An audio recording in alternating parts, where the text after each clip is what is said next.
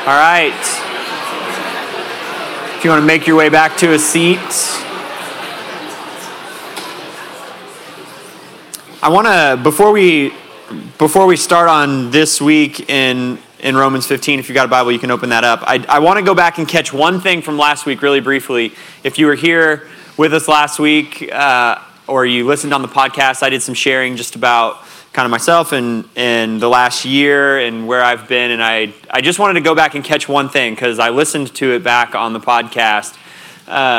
There very well may be a time for you and your family, whether it be because of a move or a job change or just a season of life, whatever the case might be, and you decide that it's time you need to leave LCF. That's okay. I listened back and I thought, am I guilting people into not leaving the church if they feel like that they need to or they've got to move or whatever? It is okay. The point of last week was not you can't ever leave. The point of last week was I had an unhealthy thing going on in relation to those. We can have those conversations, celebrate what it is that the Lord is doing in your life and where He's moving and where He's taking you. I wanted to go back and catch that. Cool? All right. Let's pray. God, thank you for this morning. God, thank you for your grace. Lord, as we're going to reflect on and see in your word this morning, God, thank you that by Christ we've been accepted. God, that we've been brought into union with you. Lord, I pray that as a church, that like Romans 15:7 says, God, that we would accept one another, that we would have union with one another, just as we have union with Christ, just as He has accepted us. God, I pray your Spirit would be here this morning. Help us to see that truth clearly. God, speak to our hearts, challenge us and encourage us.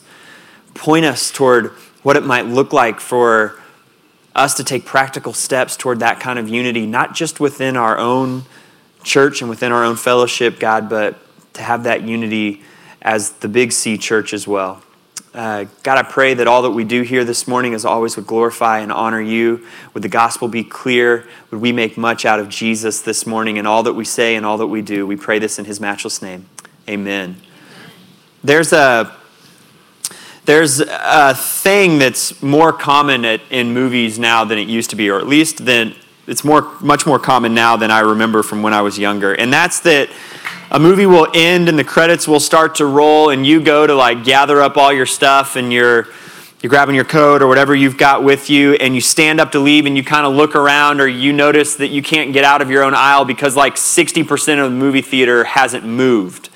And that's because there might be a scene tucked into the credits or at the end of the credits.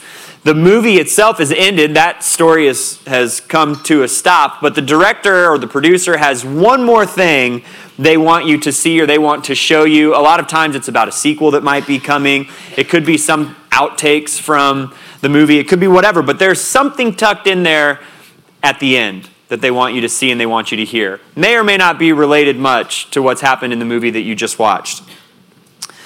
What we're going to see here at the end of Romans 15, verse 13, we're going to work from verses 7 to 13 this morning, is that Romans 15:13 is going to wrap up the content part of the letter of Romans. And then Paul has some other personal kind of notes that he wants to convey from Romans 15:14 all the way through the end of chapter 16. From 15:14 on would be kind of like the extra scene, the afterword, if you will.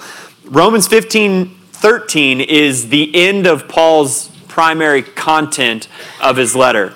And it wraps up in kind of a surprising place that if you've really been tracking along with us over the course of the last year or so, then I think the place where Paul ends is a little bit surprising, maybe not where we would expect him to conclude his letter. This morning as we move into that, it's because it's been a few weeks since we've been in Romans as we've celebrated Christmas. I want to just stop and kind of zoom out, remind everybody what are we doing in this series as a whole and where has Romans taken us to get to this point. And so we're using the book of Romans to talk about what it is to be gospel-centered, to build our lives on the truth of the gospel.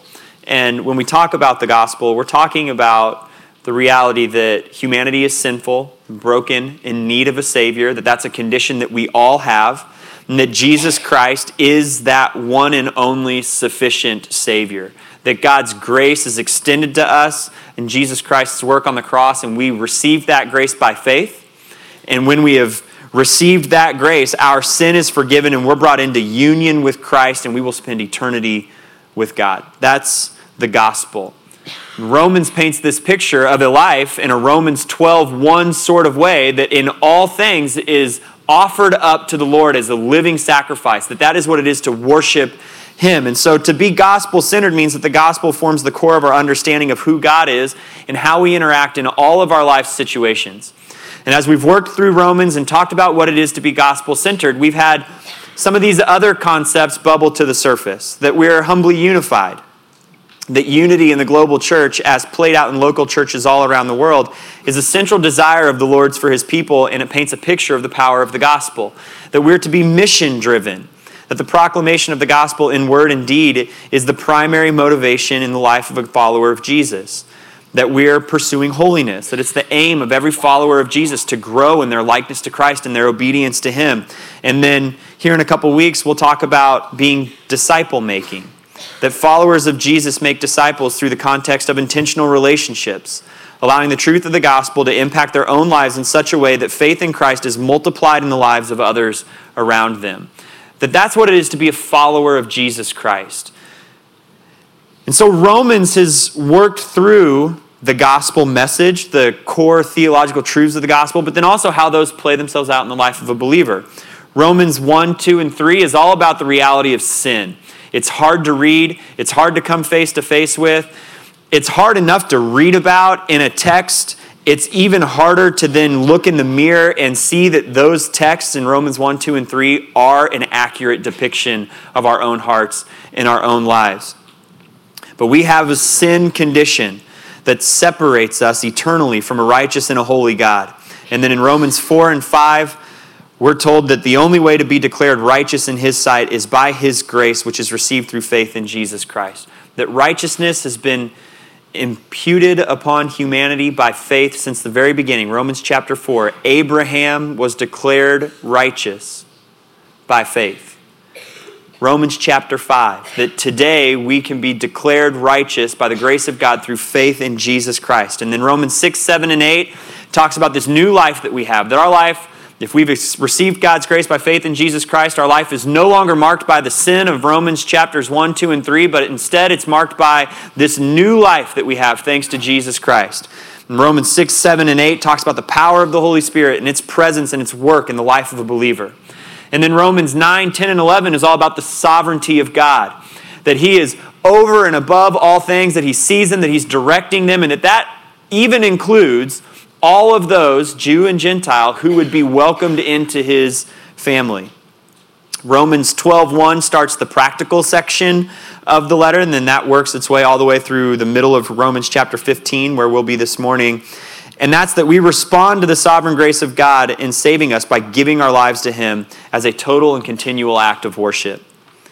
And Paul has spelled out exactly what that means, and not all of its facets, but many of them, that we use our gifts to serve Him and to encourage and share the gospel and build up the church, that we love one another, that we submit to one another. It means that we bear with one another patiently and that we work through our differing opinions on non-essential matters, and we do all of that within the context of not breaking unity as a church. And now, Paul's going to wrap all of that up. Romans 15, 7 to 13, the final paragraph of Paul's content, he's going to give us one final reminder, and the last reminder that he wants us to have is that our union with Christ is the model and the motivation for our union with one another. Let's read it. Therefore, accept one another, just as Christ also accepted you, to the glory of God. For I say that Christ became a servant of the circumcised on behalf of God's truth, to confirm the promises to the fathers, and so the Gentiles may glorify God for His mercy. As it is written, therefore I will praise you among the Gentiles, and I will sing praise to your name. Again it says, rejoice, you Gentiles, with His people. And again, praise the Lord, all you Gentiles. Let all the peoples praise Him. And again, Isaiah says, the root of Jesse will appear, and the one who rises to rule the Gentiles, the Gentiles will hope in him. Now may the God of hope fill you with all joy and peace as you believe, so that you may overflow with hope by the power of the Holy Spirit. Our union with Christ is both the model and the motivation for our union with one another. When we started into this entire section on unity, it began in Romans 14, verse 1.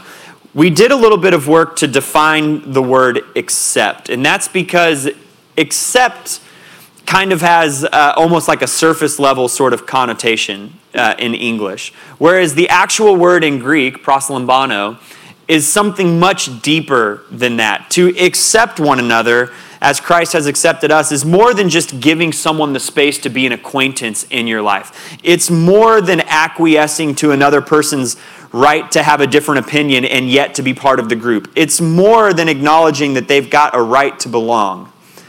This word means to welcome someone into the fellowship of your heart. This kind of acceptance means to have union with one another. Think of the difference between merely just letting someone stand inside the doorway of your house as compared to really welcoming them in with hospitality, serving a meal, caring for them, tending to their needs. That's the difference between kind of a surface level idea of acceptance and this deeper meaning that Paul has of union. And he plays out the full thrust of that by saying that you're to accept one another just as Christ also accepted you. Christ did much more than just kind of tacitly agree that we could be part of him. He's done something so much greater than that. I want to illustrate with kind of the early story of the book or the movie or the musical Les Miserables. If you've not seen it, there's a man, Jean Valjean, he's released from prison. He's been in prison for 19 years. And he's got to carry with him this yellow card because he's on parole that marks him as a criminal. So he leaves the prison and he arrives in this town and he's looking for a place to stay, and no one will give him any sort of lodging. And so he finally arrives at the home of the bishop in that town. The bishop takes him in, but he doesn't just kind of take him in and give him a place to sleep. He trusts him. He sits down, he listens to him, he feeds him, he gives him a room to stay in. And in the middle of that night, that first night, if you are familiar with the story, Jean Valjean wakes up. He grabs the silverware and the silver plates that he's literally just eaten off of with the bishop, and he heads off into the night. And he's apprehended by the police. He's brought back to the home of the bishop. And in that instance, we get this picture of the true depth of the bishop's accepting, of his receiving, of his welcoming. Because there in front of the police, he doesn't condemn Jean Valjean. He doesn't say, you're a criminal and you'll always be a criminal. Instead, if you're familiar, you know what he does. He says, you forgot to take the candlesticks. And he goes and he grabs the rest of the valuable stuff out of his home and he hands it over to Jean Valjean and he says, go. That's a different kind of acceptance. That's a different kind of welcoming than to merely say, I tacitly agree that you could just sleep in my house and I'm going to ignore you. It's wildly different. It comes with an unbelievable amount of grace. It comes with kind of a recognition of the unworthiness of Jean Valjean. It comes with a desire for something so much greater than just some sort of existing alongside one another. Ultimately, it comes at great personal cost to the bishop. And so a little bit of reflecting here on Romans 15:7. Therefore, accept one another just as Christ also accepted you. Well, what does that acceptance look like? If we're going to understand how we're called to accept one another in the church, we have to understand exactly how it is that Christ has accepted us. Well, he's accepted us at great personal cost. He went to the cross in order for our acceptance to be possible. He gave his life. He gave his life willfully. He gave his life joyfully. Christ's acceptance of us came despite our utter unworthiness. Romans 1, 2, and 3 not only shows us that we have sin and we need a Savior, it also makes it very clear that we absolutely don't deserve a Savior. That there's nothing inside of us that just merits the fact that Christ would go to the cross. That we're not so lovely and so wonderful that Christ would want to do that simply because of our greatness. In fact, the opposite is true. The picture that Romans 1, 2, and 3 paints is something that's pretty dark and deplorable. And in spite of or despite our utter unworthiness, Christ has accepted us. We also see that Christ's acceptance of us came with life-changing grace. That grace is soul-saving, it is eternity-securing, but it's also life-transforming. The acceptance, the welcoming, the receiving that Christ gives us isn't one that says, I see you with all of your sin and all of your brokenness, and at great personal cost to myself, despite your utter unworthiness, I'm willing to give myself for you so that you can just be that for the rest of your life. That's not how Christ's acceptance works. There's life-changing grace. Romans 6, 7, and 8. You get this new life and the power of the Holy Spirit inside of you to transform you into something new, into something different. And Christ's acceptance of us came for the sake of God's glory. He had something in view that was much larger than merely our acceptance. And so Paul says, accept one another just as Christ accepted you. Which means that we would need to accept one another, often at great personal cost. We talked about it's been a couple months, I guess, when we started Romans 14, that one of the great things about being in the local church is that in real time here on any given Sunday morning or at any given small group meeting throughout a week, we're making sacrifices for one another on the fly. And I mentioned a few weeks ago that you might show up on any given Sunday and you might wish the music was different or the lights were lower or the preaching style was different or that the room looked a different way. You might wish we had fog machines up here, whatever the case might be. Those are small. Those are minor ways, but they're us making real-time kind of sacrifices to say, you know what, there are some things I don't really love or maybe I would do differently, but in order to be part of this family, I'm willing to lay those things aside. Those are small personal costs. There are times where union with the body of Christ might cost you something greater. That someone's sin, someone's brokenness comes slamming into your life in a way that causes great pain, that creates great difficulty, that hurts you in a deep sort of way. And union in that moment means choosing to work toward reconciliation, to work toward forgiveness, to process through that in order that our unity might look like the same kind of acceptance that Christ extended to us. We accept one another despite our utter unworthiness. Look, I'll be the first one to admit that there's nothing inherent about me that should make it so that everyone within this church wants to be in the same place as me on every Sunday morning. In fact, that's usually working the other direction. Most of the stuff about who I am and what exists at the very core of me would not be the kind of thing that would just draw people to me. And the same is true for all of us. We recognize that there's this utter unworthiness that exists among all of us. And yet, we've been accepted by Christ in the face of our utter unworthiness, and so we come into union with one another despite everyone's utter unworthiness. And we recognize that that exists for everybody, that it's not just a them problem, but I'm actually great, that it's an us thing, and we can accept one another despite it. We're to accept one another with lives that have been changed by grace. That no longer do our relationships need to be marked by Romans 1, 2, and 3 and the brokenness and kind of the self-interested nature of that, but instead our relationships can be marked by the presence of the Holy Spirit. That instead of Romans 1, 2, and 3 kind of interactions with one another, we can have Galatians 5 kind of interactions with one another. Interactions that are marked by love, joy, peace, patience, kindness, goodness, faithfulness, gentleness, self-control. Because we've been changed by grace. And we accept one another for the sake of God's glory. There's something more at play here than just getting along. That there's a deeper motivation for this.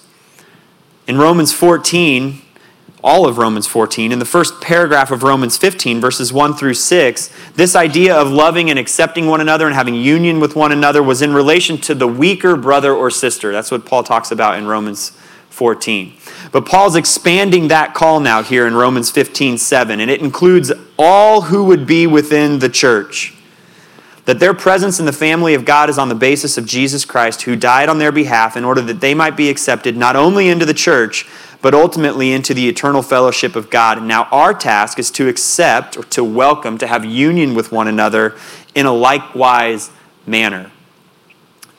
That our union with Christ, just as he accepted us, is both the model and the motivation for our union with one another.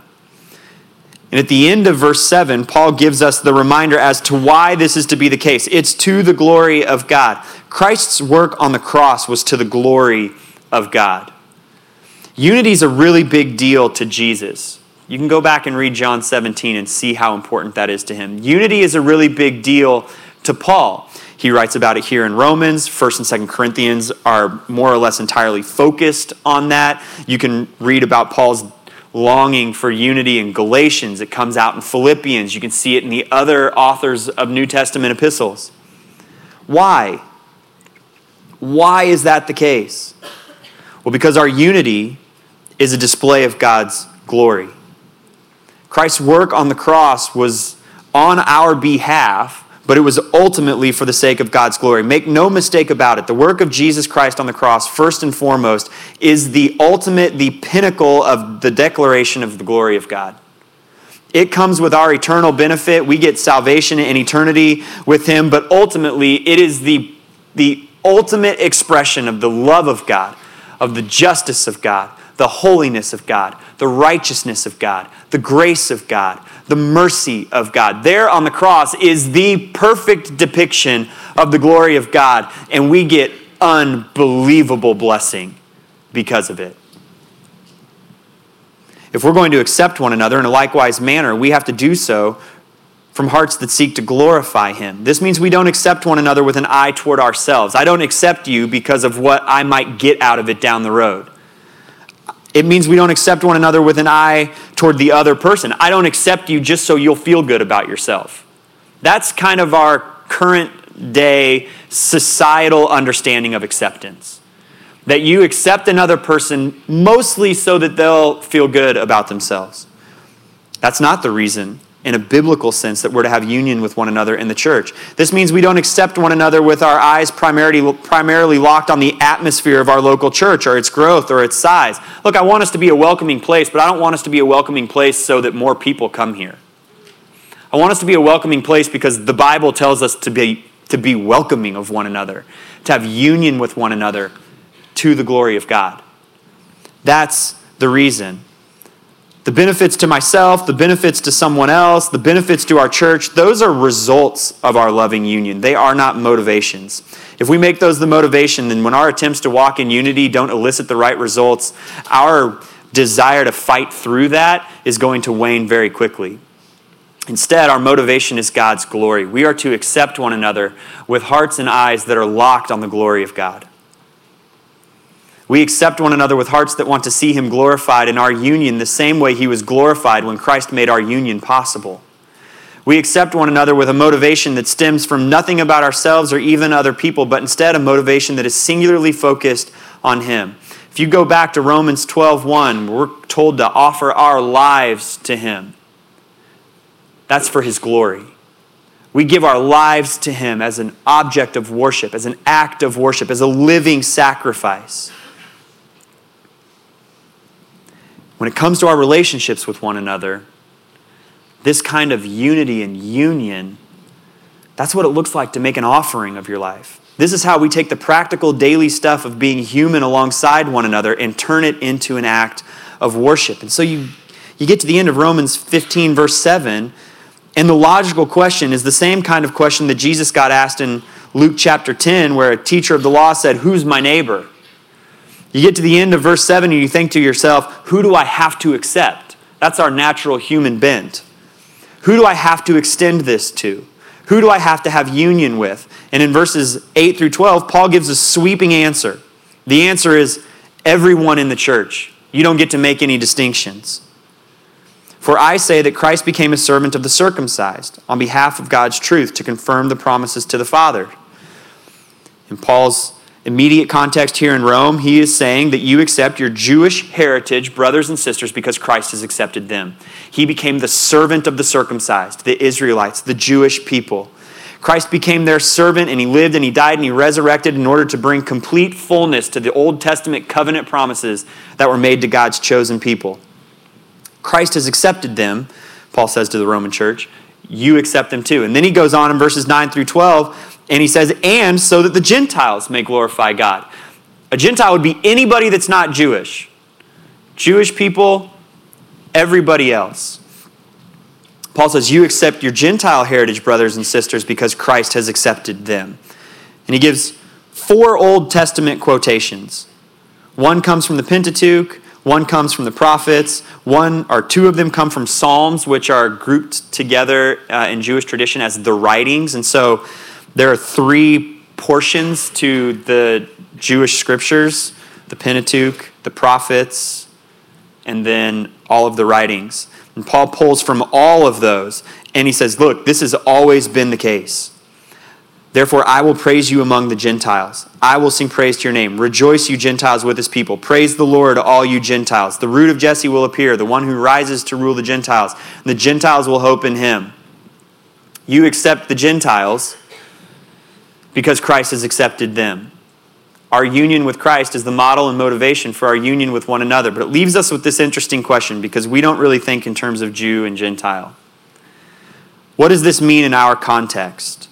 I want to give an overriding principle here, and that's that we are to make no barrier to unity within the church other than the one barrier that Scripture makes clear, and that's grace received by faith in Jesus Christ. I think it's a common thing that our American culture does within the church, where we judge whether or not a person is actually saved by some false sort of criteria that we've made up. We can do this theologically. I have one theological bent, someone else has an entirely different one, and I start to think, can you even believe that and be saved? We do this politically. You might be right-leaning. You see what kind of right-leaning political things are, and you look at your left-leaning Christian brother or sister, and you say to yourself, could they possibly even be saved and think that Jesus would stand for those things? And then you might be left-leaning, and you look at what left-leaning political things are, and you read Scripture, and you say, Jesus is absolutely for these. How could these right-leaning people even be saved? And we make a barrier. And all of a sudden, we want to parse out within the church who's saved and who's not. We can do that politically. We can do it theologically. We can do it socially. We can do it nationally. We can do it on the basis of race. Whereas Paul's call is to put no other barrier in place other than the one that Scripture makes clear. Grace received through faith in Jesus Christ. That's the means by which a person has union with Christ, and it's the means by which we are to have unity with one another. And then he concludes in verse 13 with a prayer. Now may the God of hope fill you with all joy and peace as you believe, so that you may overflow with hope by the power of the Holy Spirit. Our acceptance is by Christ through faith alone. As you believe. That's the middle of verse 13. This is the great message of Romans. We are saved by grace alone, through faith alone, in Christ alone. We have union with Christ only one way. And you can have that union with him today, and you can have it for all of eternity. And if you've not ever placed your faith in Jesus Christ, then all of this union stuff that we're talking about, union with the Lord, union with the body of believers, I love you deeply, but it doesn't apply to you. It can apply to you. You can have forgiveness of sin, forgiveness of Romans 1 through 3 on the basis of Romans 4 and 5. Then you can get new life like Romans 6, 7, and 8 says, and God is sovereign over all of that, and you can be ushered into the beautiful unity that's described in Romans 12, 13, 14, and 15. By grace alone, through faith alone, in Christ alone. As you believe. Acceptance by Christ brings joy and peace. And that moves in 2 directions. Paul says, now may the God of hope fill you with all joy and peace. We have peace with God because Jesus paid the price for our sins. Isaiah 53 verse 5. He was pierced because of our rebellion, crushed because of our iniquities. The punishment for our peace was upon him. We have joy because we've been showered in his lavish grace. It's washed over us, and none of the trials or difficulties in this world could ever take it away from us. In fact, those trials and difficulties that often seem to threaten the very core of who we are as human beings end up being the places where we see his grace most deeply and we come to cherish him most clearly. But we also have peace and joy with one another. Why? Well, because thanks to the gospel, we're freed from feeling like we have to outdo one another. We're free from feeling like we live in competition with one another. And the walls that exist between us due to national, political, social, racial, or gender barriers come crashing down, and we're family. We're accepting one another. We have union with one another. And there's joy because there's no longer strife. Because as I mentioned earlier, the primary markers of our relationships with one another don't have to be the sin of Romans 1-3, but instead can be the fruits of the Spirit from Galatians chapter 5. I mean, talk about joy in your relationships. Imagine if your relationships within the church were just overflowing with love, joy, peace, patience, kindness, goodness, gentleness, faithfulness, self-control. I mean, it would be amazing. Paul says, accept one another that kind of way, because that's how Christ has accepted you. Those fruits come from the root of the saving work of Jesus Christ in the presence of the Holy Spirit in the life of a believer. And as we work to accept one another and have union with one another, those fruits not only mark our individual lives, but our relational lives as well. And then Paul ends by saying that all of this so that you may overflow with hope. It loops not just back to the beginning of Romans 15, verse 7, but it loops all the way back to the beginning of Romans chapter 1. You remember where Paul started the content of his letter? He gave an introduction and a kind of a greeting to the Roman church. And then he said, "For I'm not ashamed of the gospel because it is the power of God for the salvation of everyone who believes, first to the Jew and also to the Greek." That hope is why Paul's not ashamed of the gospel. That hope is the reason why Paul would want to proclaim the goodness of Jesus Christ to the ends of the earth. Martin Luther, commenting on Romans 15:13, says this: God is both the source and the goal of a Christian's hope. Paul says the God of hope, the source from which all hope flows. Hope that our sin can be forgiven, hope that our eternity is secure, hope that the brokenness that marks us and that marks our world doesn't have to be our defining characteristic in this life or in eternity. He is the source of hope, but he's also the goal of our hope. The God of hope fills us with hope as we look forward to the day when the reality of our salvation will be made full and complete, when we'll stand before a righteous and eternal God, clean thanks to the righteousness of Christ and bound for eternity in the presence of his unobstructed and undiminished glory. That's the goal of our hope. We look forward to a time when the often shadowy pictures of grace, unity, and acceptance that we experience with one another will exist for all of eternity in absolute perfection. There is much hope. Hope that flows from God. We see it in Jesus on the cross, and hope that flows toward God. We look forward to it as we await seeing Christ on the throne.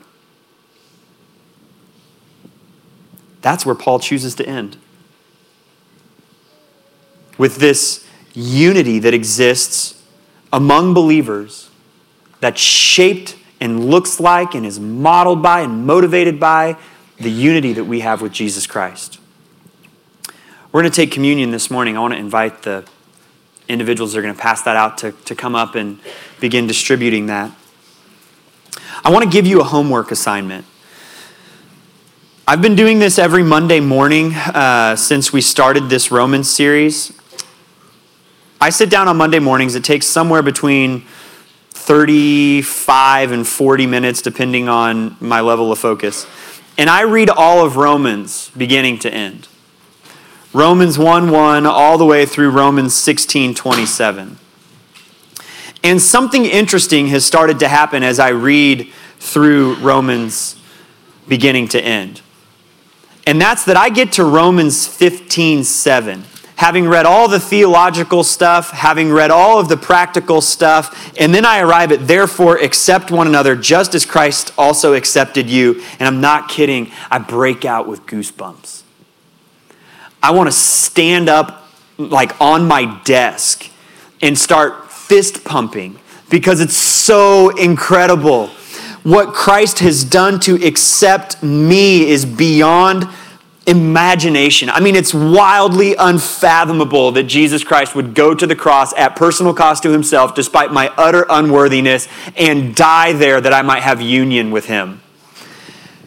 And then you read Romans 12 and 13 and 14, and you see the way this is supposed to play itself out, and you can't help but think to yourself, how different would the church look if we had union with one another and it came at the same personal cost and despite the same unworthiness, with the same kind of grace, to the glory of God that Christ exhibited when he died to save us.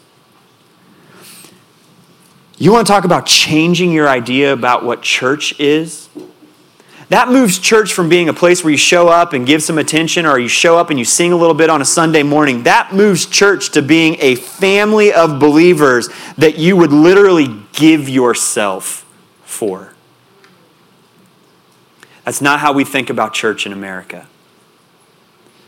We think about the church in America as a consumer service. I show up, they give me the thing that I want, I enjoy that for an hour or an hour and 15 minutes, an hour and 20 minutes if the preacher's long-winded, and then I leave. There is nothing in the Bible that should lead us to believe that that is what church is. Church is a place where we have union. The church is a place where individual believers have union with Christ, and they've got union with one another that's based on and is modeled and motivated by what Jesus Christ did on the cross. You sit down and you read all of Romans, and you arrive in the middle of Romans 15, and it will almost bring tears to your eyes. The depth of what we should be doing to accept and love and welcome one another. And so this morning, we're going to take communion. And I want us to do two things. So if you've got your elements there, you can hold those. When we come to take communion, we're looking to the cross. We have it in front of us in two little cups, but it took place on an old rugged cross. That Jesus' body was broken for us. That his blood was poured out for us. But we also take communion in the context of a family. We do it as a group of believers. And so we look to the cross and we see what Jesus Christ did to accept us. And then we look to our right and our left and we understand that he did the same thing to accept the person next to me. And so we should accept one another in the same way that Christ accepted us. And that is a powerful image. This is what Christ did to accept us. Don't look at someone next to you because they're probably in your family. Find someone across the room. Make it real weird. Make eye contact.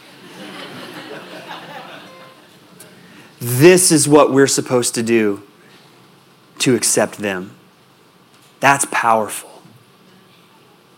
That's what the body of Christ is supposed to be, to the glory of God. If this is what the body of Christ was doing to accept one another, oh my gosh, local churches the world over would just scream and radiate with the glory of God to everyone who happened to walk by. I mean, it would be just the most beautiful thing in the entire world. But that's countercultural to what church is in America. We are to have union with one another, just as Christ made it possible for us to have union with him. Amen? Amen.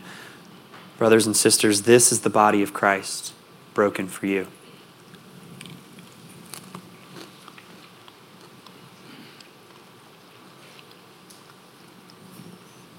This is the blood of Christ poured out for you.